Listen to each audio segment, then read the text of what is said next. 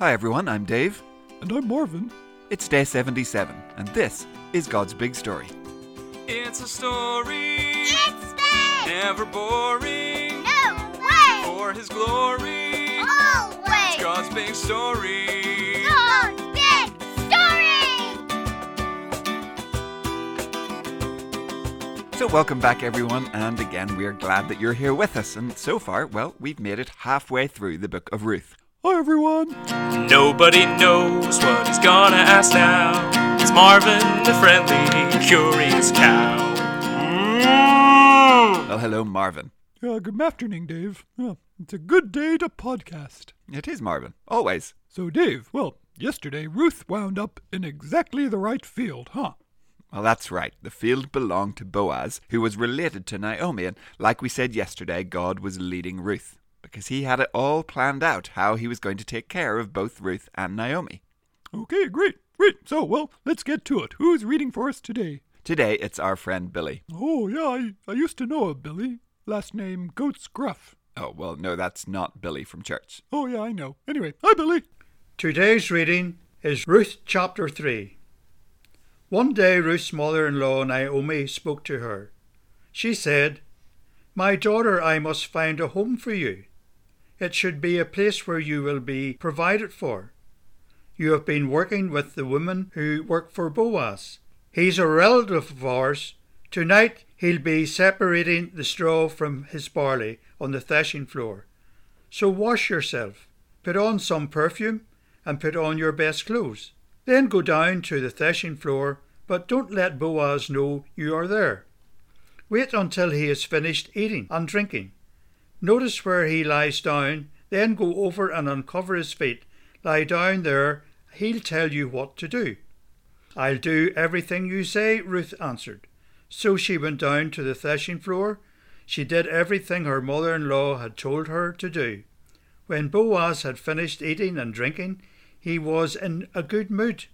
He went over to lie down at the far end of the grain pile.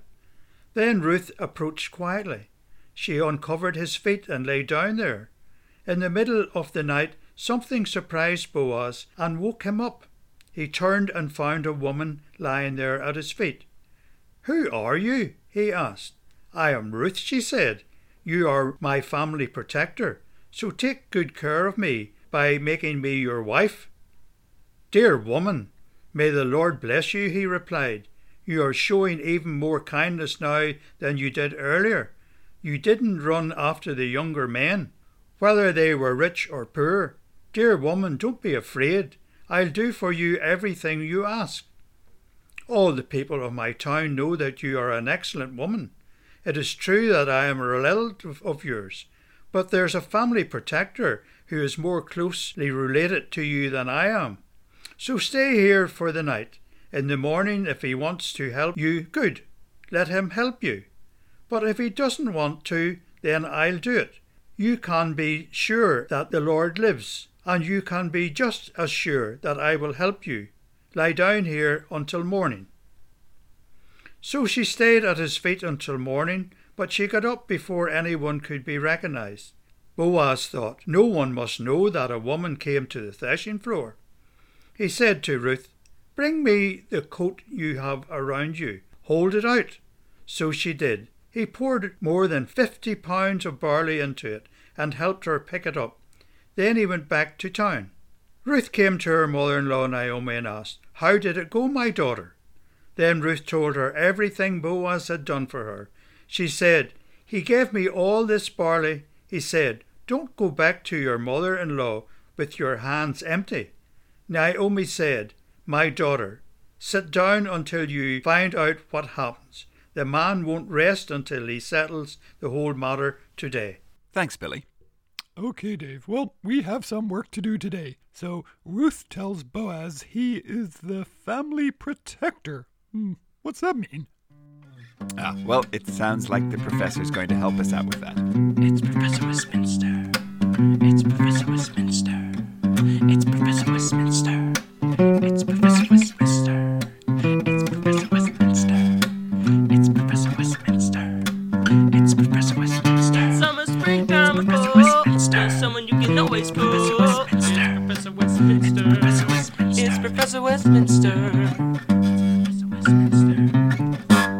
Hi, everybody. Hello, Professor. Marvin was asking about Boaz being the family protector. Yes. Or maybe if you're reading a different version of the Bible, it might say kinsman redeemer, yeah? So that word kin, because that means family, yeah? Okay, yeah, so, well, what does that mean? Okay, well, in Leviticus, when the people are getting their portion of the promised land, yeah, the land that each family is given is to be theirs forever, okay? Okay. But then, what would happen if they really needed to sell some of the land, or if, like here, the man died, and he had no sons to pass the land on to? Would there be families who lost the land God had given them? Would there be Israelites who no longer would possess the land that God had promised to them? Oh, yeah, that would seem kind of sad. Exactly, yeah.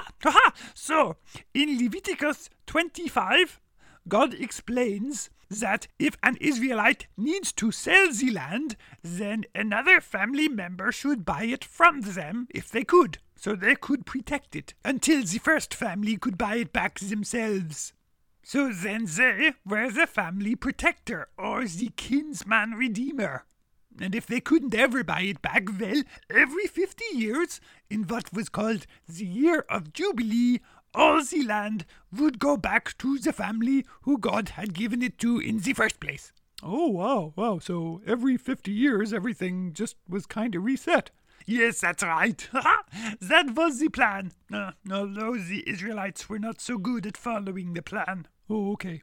So, like in today's story, if the man died and there was no family to follow on to inherit the land and keep the family going, well, then a close relative was to take the widow as his own wife, have children with her, and then those children would carry on the family name of the man who died, and they would inherit the family's land.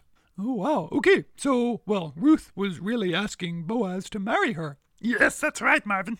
The family protector, or the kinsman redeemer, stepped in to rescue the situation and make sure a family was not lost forever, but would still be there, still be part of the people of Israel. Okay, got it. Yep, thanks, Professor. So, how would Boaz respond?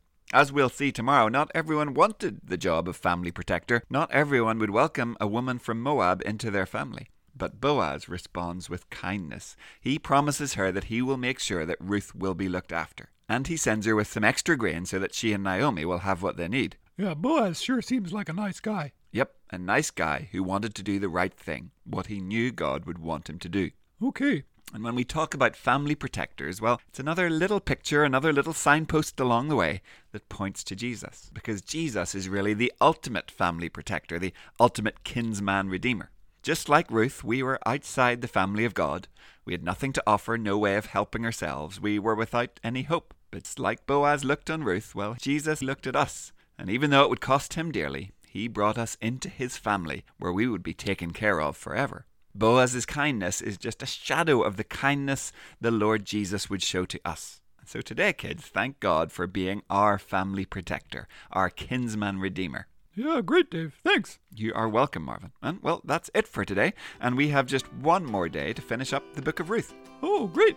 And Benjamin's coming. That's right. So, Marvin, we will say goodbye until then. Okay, yeah, bye, everyone. See you soon. Goodbye, everyone. Goodbye. We'll see you soon.